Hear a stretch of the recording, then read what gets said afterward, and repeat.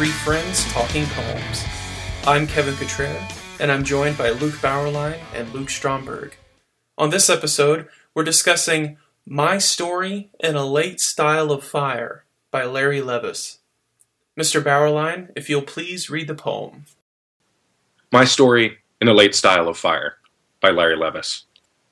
Whenever I listen to Billie Holiday, I'm reminded that I too was once banished from New York City, not because of drugs or because I was interesting enough for any one overworked patrolman to worry about, his expression usually a great gauzy spider web of bewilderment over his face. I was banished from New York City by a woman. Sometimes, after we had stopped laughing, I would look at her and see a cold note of sorrow or puzzlement go over her face, as if someone else were there, behind it, not laughing at all. We were, I think, in love. No, I'm sure. If my house burned down tomorrow morning, and if I and my wife and son stood looking on at the flames, and if then someone stepped out of the crowd of bystanders and said to me, "Didn't you once know?" No. But if one of the flames, rising up in a scherzo of fire, turned all the windows blank with light, and if that flame could speak, and if it said to me, "You loved her, didn't you?" I'd answer, hands in my pockets, yes. And then I'd let fire and misfortune overwhelm my life. Sometimes, remembering those days, I watch a warm, dry wind bothering a whole line of elms and maples along a street in this neighborhood until they're all moving at once, until I feel just like them, trembling and in unison. None of this matters now, but I never felt alone all that year, and if I had sorrows, I also had laughter, the affliction of angels and children, which can set a whole house on fire if you let it. And even then, you might still laugh to see all of your belongings set you free in one long choiring of flames that sang only to you, either because no one else could hear them, because no one else wanted to, and mostly because they know. They know such music cannot last, and that it would tear them apart if they listened. In those days, I was, in fact, already married, just as I am now, although to another woman. And that day, I could have stayed in New York. I had friends there. I could have strayed up Lexington Avenue or down to 3rd and caught a faint glistening of the sea between the buildings. But all I wanted was to hold her all morning, until her body was, again, a bright field, or until we both reached some thicket, as if at the end of a lane, or at the end of all desire, and where we could, therefore, be alone again, and make some dignity out of loneliness, as, mostly, people cannot do. Billie Holiday, whose life was shorter and much more humiliating than my own, would have understood all this, if only because even in her late addiction and her bloodstream's hallelujahs, she too sang often of some affair, or someone gone, and therefore permanent. Sometimes she sang for nothing, even then, and it isn't anyone's business if she did. That morning, when she asked me to leave, wearing only the apricot-tinted fraying chemise, I wanted to stay. But I also wanted to go, to lose her suddenly, almost for no reason, and certainly without any explanation. I remember looking down at a pair of singular tracks made in a light snow the night before, at how they were gradually effacing themselves beneath the tires of the morning traffic, and thinking that my only other choice was fire, ashes, abandonment, solitude, all of which happened anyway, and soon after, and by divorce. I know this isn't much, but I wanted to explain this life to you, even if I had to become, over the years, someone else to do it. You have to think of me what you think of me. I had to live my life, even its late, florid style. Before you judge this, think of her. Then think of fire, its laughter, the music of splintering beams and glass, the flames reaching through the second story of a house, almost as if to, mistakenly, rescue someone who left you years ago. It is so American, fire, so like us, its desolation, and its eventual, brief triumph. Luke, what made you choose this poem for discussion tonight? Well, for one thing, Larry Levis is a writer that was introduced to me in my years as a student in Westchester, and he loomed big for both of the professors that Luke Stromberg and I had in college. And I think it was something, he was a writer that seemed to connect with a lot of our students and classmates at the time. And so he's always just been somebody that I kind of return to and really admire his kind of wild and intense narrative style. This is a guy who he's a poet from Southern California, grew up on a grape farm that his dad owned. He's writing in the late 70s through the mid 90s, died in his mid 40s. Sounds like there was probably some drug related things going on with that led to it. But yeah, he was a little bit of a prodigy. He met Phil Levine as a freshman at Fresno State. in one of his creative writing classes. It started up a lifelong friendship, and they wrote letters and had a great influence on each other's work. Some of his early books were praised. I think his second book was nominated for a Lamont Poetry Prize. So he's definitely was somebody that people were paying attention to early, and he really evolved from this kind of shorter, surrealistic style into these really expansive narratives by the time he's hitting his middle books, which is kind of the poems that I'm mostly drawn to. I think his selected that we were introduced to pulls heavily from the kind of middle and later books, where he really starts getting into kind of these personal narratives mixed with persona poems where he's taking on characters and kind of getting into kind of really interesting places. And one thing that really draws me to his work, it's not just this personal narrative story, which I think he was a little bit criticized for. I think somebody was sort of saying, like, Larry, you always write about yourself, and he's like, well, that's because my life is more interesting than most poets. and so if you've got good stories to tell, maybe you can get away with that. But I think he also kind of has these excursions, which are almost as much as and sort of riffs on ideas that take us into unexpected places, which is surprising, but also kind of he just has such a capacious mind. And one thing I was interested in sort of asking you guys, Billie Holiday is kind of a figure that looms is a presence in the poem that kind of, I think, shades it in a certain way. And I was curious to know what you thought her presence was in particular in this poem, how it was acting, and if there were other kind of cultural references that you think it's very much a poem about New York too. I think what I like about bringing Billie Holiday in the first line is the fact that it sets you up for thinking, oh, this is a poem about Billie Holiday, because he says, whenever I listen to Billie Holiday. But it's not. It's not just a poem about her, and actually, it's like, okay, not even like she's. I don't want to say she's incidental, but it's almost like she's like a frame for this. Yeah. It's almost like he's putting like a record on in the background. You know what I mean? He's setting the tone. He's setting the mood. Yeah. He's reaching. He's pulling that kind of, I don't know, whatever it is that she has that can cut right to the bone. That voice. I think he's summoning that in a sense. If you've heard Billie Holiday, I mean, I think that's it would be interesting to talk to someone who has no idea who this artist is that he's referencing. Yeah, absolutely. Yeah. To me, it cuts through. I mean, I think when I was reading it at 20, I certainly wasn't as familiar with Billie Holiday as I am now. And I think it certainly cut through. I wanted to know what that voice was, or, I wanted to hear it more. Oh, yeah, absolutely. I think, too, it's like, and as he mentions, I'm looking at the poem here, like he mentions her in those first line or two, and then she doesn't come into it until, maybe more than halfway through the poem.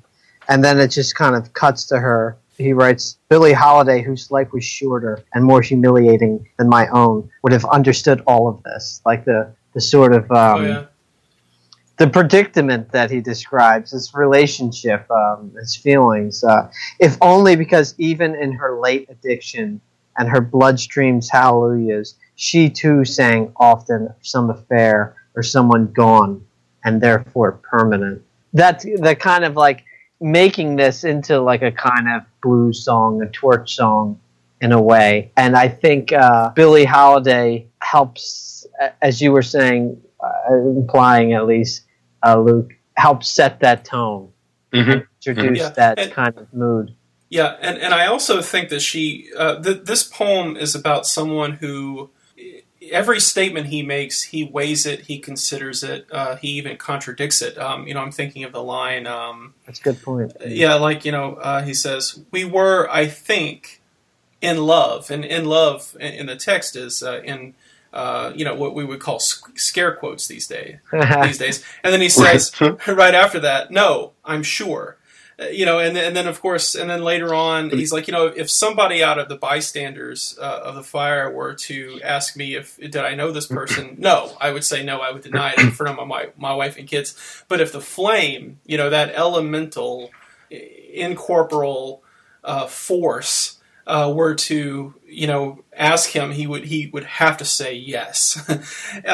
So I think that the Billie Holiday, when he brings her back into the poem, what I love is that he acknowledges that her life was shorter and more humiliating than his own. Yes. And in a way, he's also, there's sort of a double use there. One, he's acknowledging the fact that, yes, I'm bringing Billie Holiday into my poem, but I'm giving all due respect to her. And on top of that, he's also saying, this is a poem about, suffering and being unsure about myself, but I'm also letting you know that this isn't just me wallowing around in self-pity.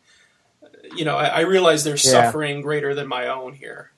Yeah, but even by saying, and I totally agree with what you're saying there, but I think it's kind of, it's a pretty good move, because even saying, like, her life was shorter and more humiliating than my own, it's like, it's kind of implying, I mean, at least for me, I don't know, that his own life is kind of humiliating too. And he's like, yeah, my life is not as humiliating as Billie Holiday's. Oh, yeah. Yeah, absolutely. Yeah. I admire that. I love that line, or someone gone and therefore permanent. Yeah. I mean, there's all kinds of moments like this in the poem, like those sort of just little ways of phrasing things. That's, I think, typical of Levis. It's part of this character that he's establishing, I think that's one of the things that really drives his poems is, Luke was saying that people were saying his poems are, he's always writing about himself. Well, I think that's part of it's this presence, this voice, this mind that we're connecting to, that I'm attracted to in his work. And it's those kind of statements like someone gone and therefore permanent that sort of characterize that. Or like earlier when he says, if I had sorrows, I also had laughter, the affliction of angels and children. Those little brilliant asides, those like subtle touches. Yeah. It's so funny because he's like, in that instance, he's giving a definition for laughter. And I think this is a common poetic move where, you have a word, you give a definition, but of course the definition is both surprising and also familiar because, I've never heard it put that way, the affliction of angels and children. Right. But it of course it makes sense, and that's what's so beautiful. It tells me something I didn't know I knew. Yeah. Yeah, I think that's a very good way of phrasing kind of what Luke was talking about. These moments of like little revelations, and they exist sort of at the edges in the corners of his work. It's not the main. It's not the main show. It's not necessarily the main poem, and yet it's almost the point of why I'm drawn to him. You know what I mean? Right. Discovering these kind of profound little nooks and crannies. Yeah.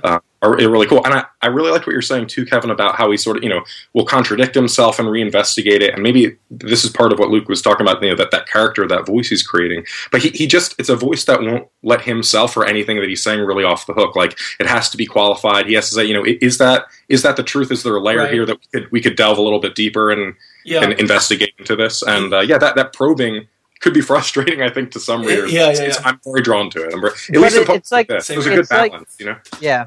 It's like when you read his poems, when I read his poems at least, I feel like I'm sitting and I'm hanging out, like it's late at night, and I'm hanging out and having like an intense conversation with just a really interesting person, And that's how this poem feels. It's almost like a dramatic monologue. Those, like that the moment that Kevin mentioned earlier where he was saying, we were, I think, in love.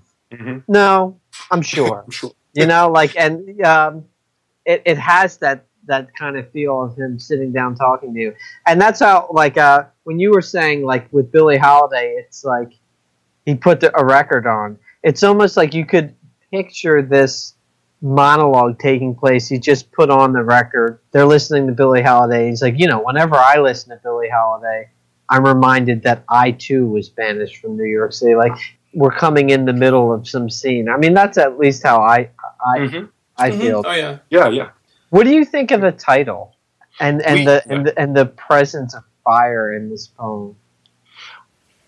Yeah, I had mentioned this kind of earlier when we were talking about it, maybe a couple weeks ago, and about Jack Gilbert's phrase sort of like writing adult dreams.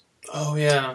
And thinking about that, and he's referring to a poem that's sort of written, or this moment that he had when he was kind of having an affair with his wife, and it's not really a romantic moment, but it's the last night he's with this other woman that he's developed a really kind of strong connection to and loves, and he's kind of saying goodbye, and it's not a moment of sexuality or anything like that, but it's kind of this perfect little moment that's maybe inappropriate or sinful in some sense. It's definitely adult and complicated.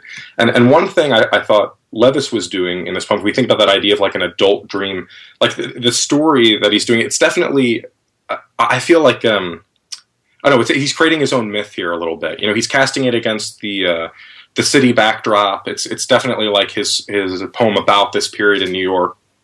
And I don't know, I think it's lending a little bit of gravity, you know what I mean, to kind of put it in this sort of mythic category, but it's complicated. And you guys keep bringing up that how he qualifies in love. No, I'm sure. Then he goes to great lengths to kind of like describe this scene that kind of gets at that complicated feeling of, you know, I'm writing in my 30s. I'm married to somebody else. I have kids now. I'm looking back on this time in my life when I was married to someone else and having an affair on that person. Yeah. And it's like he has this way of unpacking these incredibly complicated, you know, adult moments of you know, just living a modern life and these connections and ways we're tied to people. A late style, like this complicated modern life that we live now. Like this is. Oh, that's I don't know.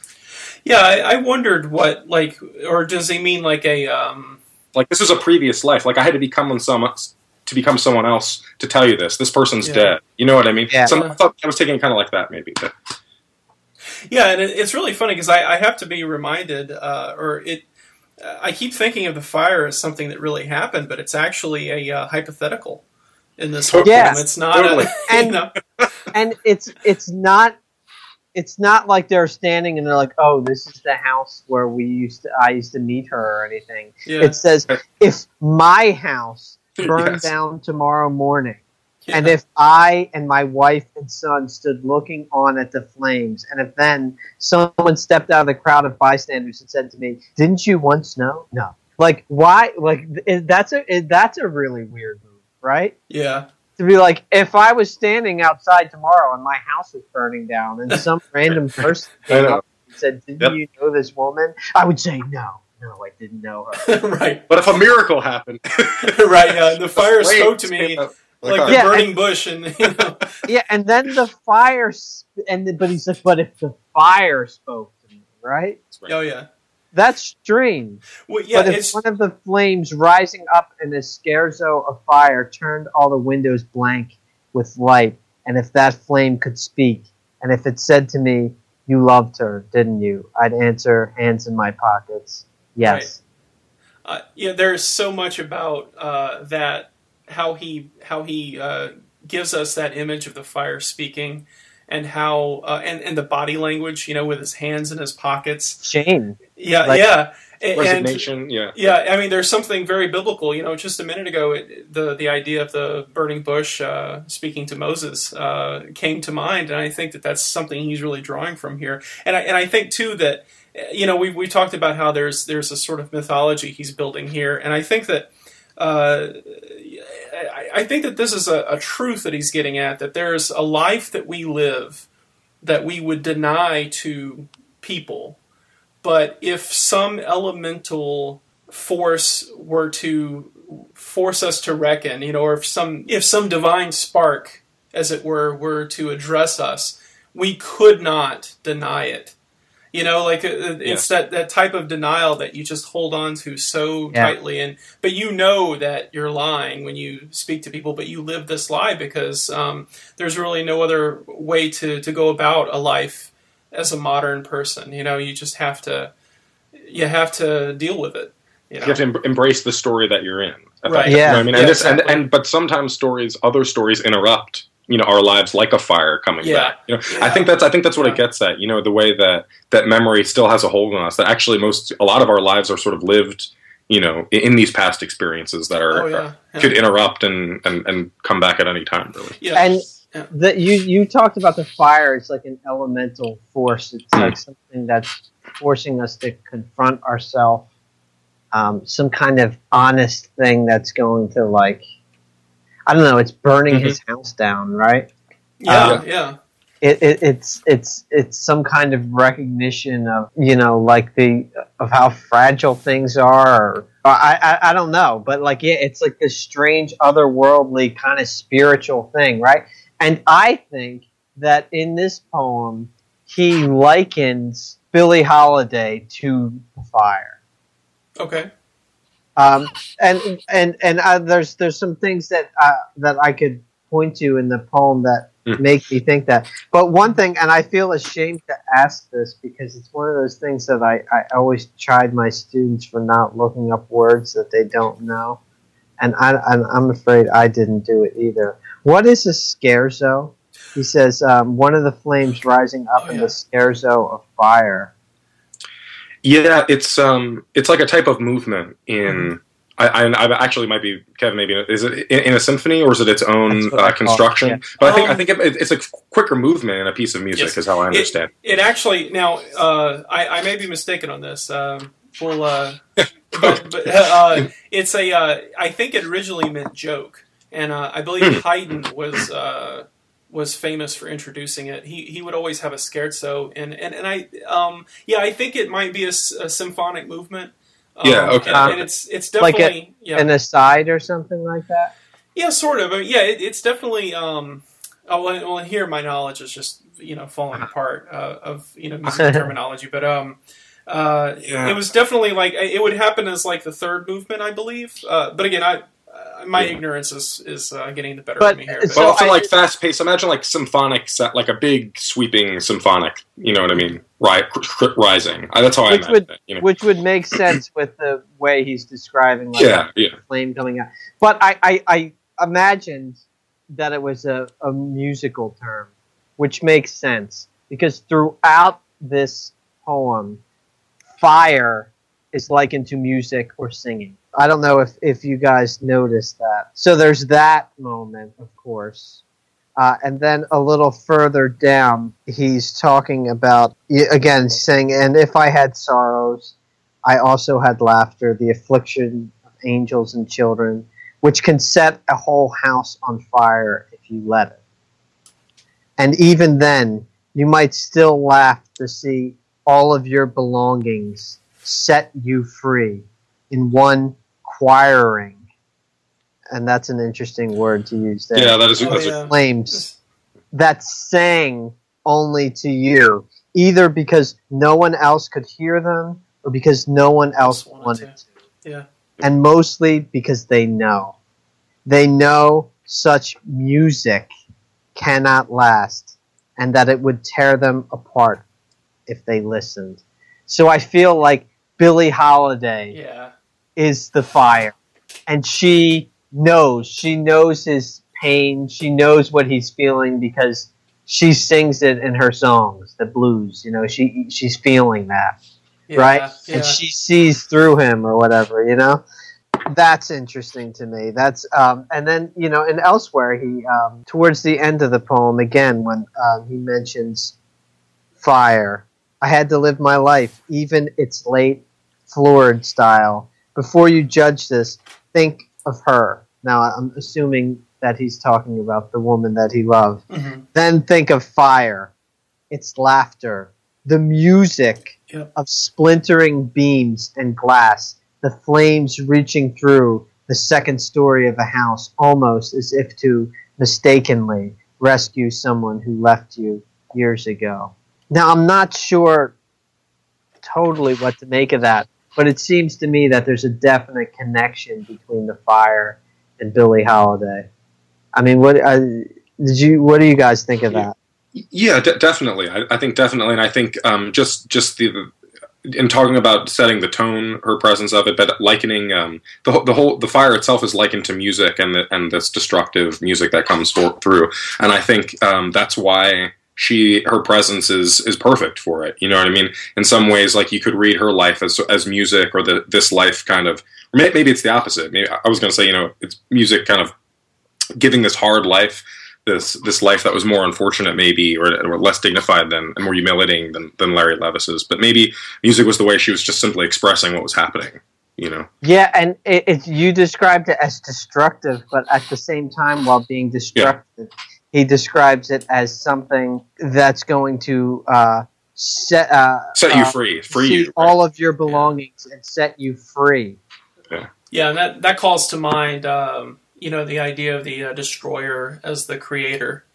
I know Eliot was really big on that in both Wasteland and Four Quartets. To die and be like that. There's some kind of that death in some ways could lead to a more purified life, or like could be life giving. Right. Well, and you have to die to your old life and become a new creature. Right. Or like the Anne Bradstreet poem. That really famous one. The burning of our house or something. Which I always loved that poem in high school. Me too. Yeah, because it's it's so damn hardcore. It's like, I don't care, burn my house. I've got a mansion waiting for me in heaven. Right. I'm not supposed to cling to these material possessions. Right. Yeah. But he said, this has always puzzled me about this poem. That in that almost last line, after he talks about then think of fire, its laughter, its music, the music of splintering beams and glass, the flames reaching through the story of a house, almost as if to mistakenly rescue someone who left you years ago. And that kind of idea of like this fire is going to rescue someone.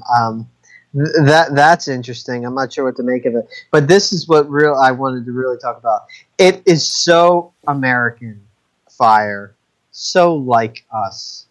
It's desolation and its eventual brief triumph. Yeah, I think that the move he's doing there rhetorically is to he's got this. The poem is in some ways a personal essay in verse, and so he's doing what a lot of personal essays do, which is like in the very last line, you give a hint to the world at large, so that it's kind of like sending your theme out into the world, or enlarging the scope at the end, so that I guess the intention is the reader's mind will take it, even farther.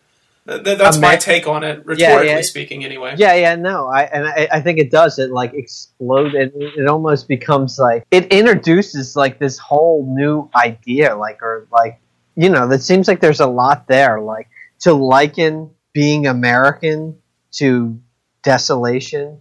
Yeah. Right? Is that what he's doing there? It is so American, fire, so like us. It's desolation and its eventual brief triumph, right? I can't help but read, the idea of empire in that, maybe, especially the brief triumph. It's sort of like the inevitability of a late capitalist empire, and it really, in the grand scheme of things, is a very brief triumph, if you can even call it that. This is like America had its very brief moment. Sort of. Yes, definitely. And And I don't know if this dates from his time, if it's from like the 70s or somewhere closer to the 90s. I think it's like the early 80s, right? It's in Winter Stars. When was that? Winter Stars was... Yes. That like 83 or around then. Yeah, early 80s, so and much of it evokes New York City. Maybe 85, sorry. Yeah, so you're talking Reagan's 80s in New York City. America must have... it seems desolate to us now in different ways, but, I think that... Especially New York in the 80s was a pretty rough place. Yeah, pretty rough. Yeah, I always joke around. I always say, man, I would love to have lived my 20s in, New York in the 80s. I don't think I would have survived. I'm pretty sure I would be stabbed and die bleeding in the street. You might have been mugged a few times. Yeah, mugged a few times, right. We were talking about how he has these little asides, like these like little interesting thoughts, like to compare, to call laughter an affliction of children and angels, or rather angels and children, or someone gone and therefore permanent. this is another example to say it's so American fire, like, right? And that's what he ends the poem with. And it just leaves you, it always leaves you, like, I've read this poem a few times, like, I've known this for a few years, and I always leave the poem thinking, like, what? You know? Like, what does that mean? I don't know. It makes sense on, like, a kind of intuitive or emotional level. Yeah. I don't know if I would be able to unpack what that has to do with anything. I mean, it, like, kind of connecting, like, this affair with America, maybe. Like, it was like we had our little moment there, and it was great, but like all, you know, empires or like all great things, it comes to an end and then crumbles apart, you know. And he's sort of saying, like, that's what America is doing in the 1980s here. Yeah. I don't know.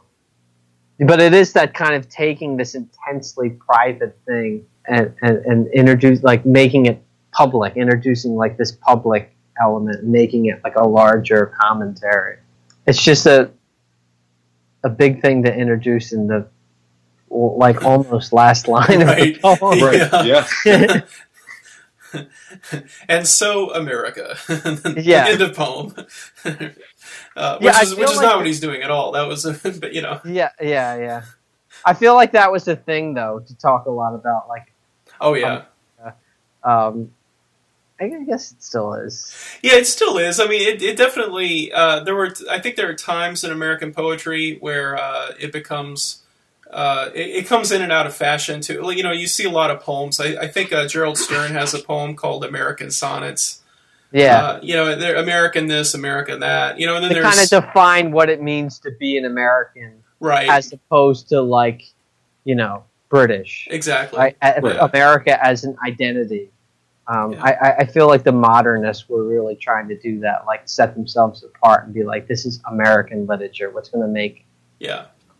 I was like William Carlos Williams was really into that, finding an American voice. Yeah, and well, you know, and then you have the beats. I mean, I don't know. Probably every page of On the Road has the damn word America in it. You know, and then there's Ginsberg's America, which is one of my favorite Ginsberg poems. I love it. But yeah, so he had to get him, and it gives the poem like a bigger, more epic feel. Like, yeah, oh yeah, absolutely. To mention America, right? Yeah, and he's been it's funny because like his spheres of reference here up to that point have been personal, mythic. Cultural in bringing in, you know, Billie Holiday, and then all of a sudden it becomes civic. You know, it starts to move toward a public poem, and in a way, it's interesting because he's kind of showing you, okay, here's all the personal, and here is where that personal becomes political. Yeah, and then he ends it there. You know. Yeah, it's like a little teaser. Yeah, well, but what's funny though too is that I feel like the ending definitely snaps shut. You know, I feel like, and just based on the words that he ends on, you know, it's eventual brief triumph. I mean, triumph is such a strong word, no matter what qualifications you put in front of it.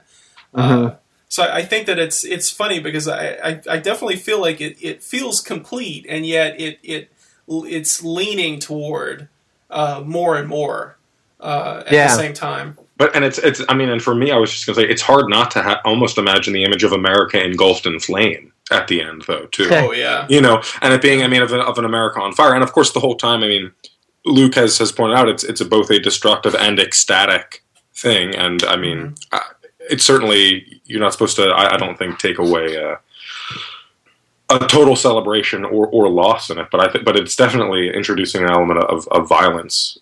At the end, too, that's been there the whole time, you know, but reinforcing that on a grander level. Yeah. There's this idea, too, like, what's this new? It's better to burn out than to fade away, right?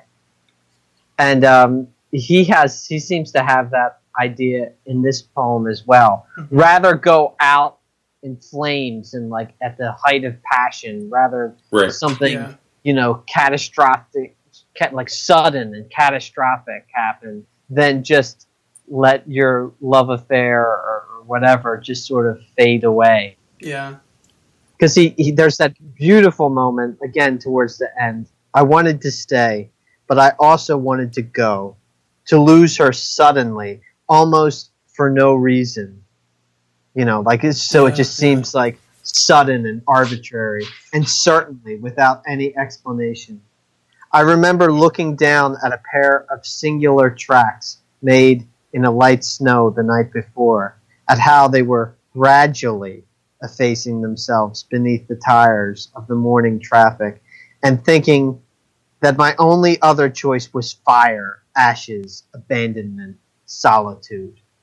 Like this, like you could either live your life at like this low pitch or whatever. Mm-hmm. You know, you could just let kind of things fade slowly erode away. Yes, slowly erode, or you could live it at like this high, passionate pitch. Yeah, you know what I mean. And it could be intensely painful, but at least you're feeling it. At least you're feeling it. Does that make sense? You know? And he says all of which happened anyway, and soon after, and by divorce. Which now he's kind of connecting it to like this relationship, this extramarital affair with the divorce that, you know, that happened. This first wife that he barely mentions. To just say, I was married then too. Right. Another woman. Yeah. Like, so there's there's a whole other poem right there waiting to be unpacked. It's interesting. I mean, it seems rather, I don't know, it seems a little, like, it's kind of like when you read through this poem, you connect to it right away. You understand. Like, the feeling is very apparent, right? The imagery is really potent and everything. But when you really stop to unpack it, well, there's, like, so much here. Yeah. Yeah.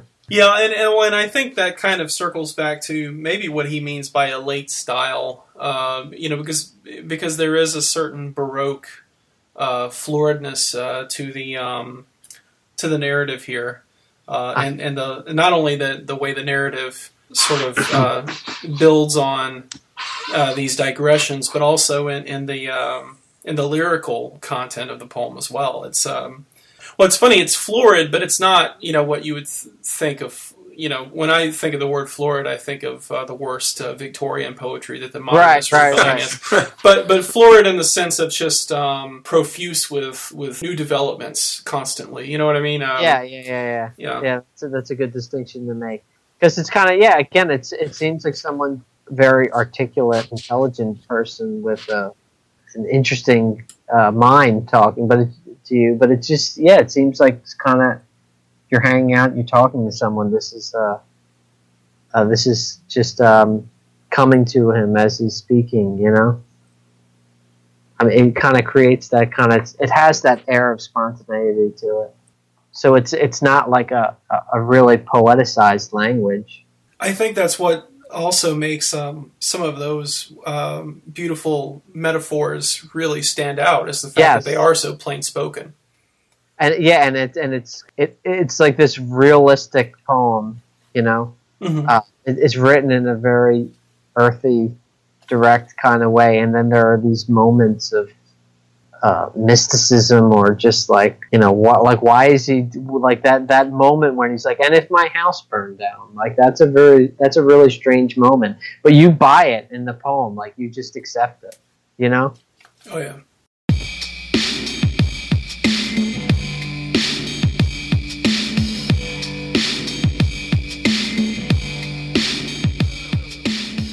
Why do you think it is called My Story in a Late Style of Fire? Do you have any final ideas about that? Because, I mean, it's a really interesting title. I mean, that title is it's very intriguing. I mean, do we have any final thoughts on that?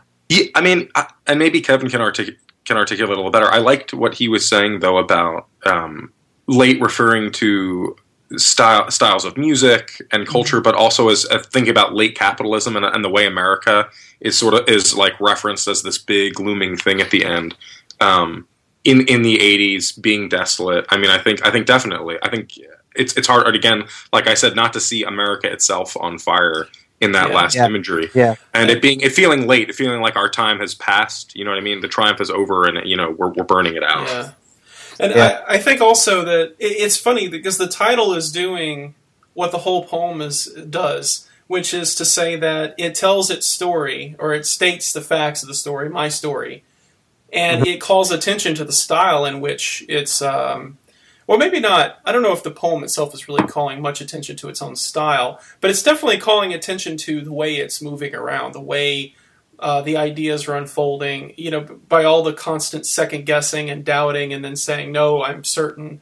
You know what I mean? It's sort of like, well, yeah, no, this is my story, but keep in mind, this is in a late style of Fire.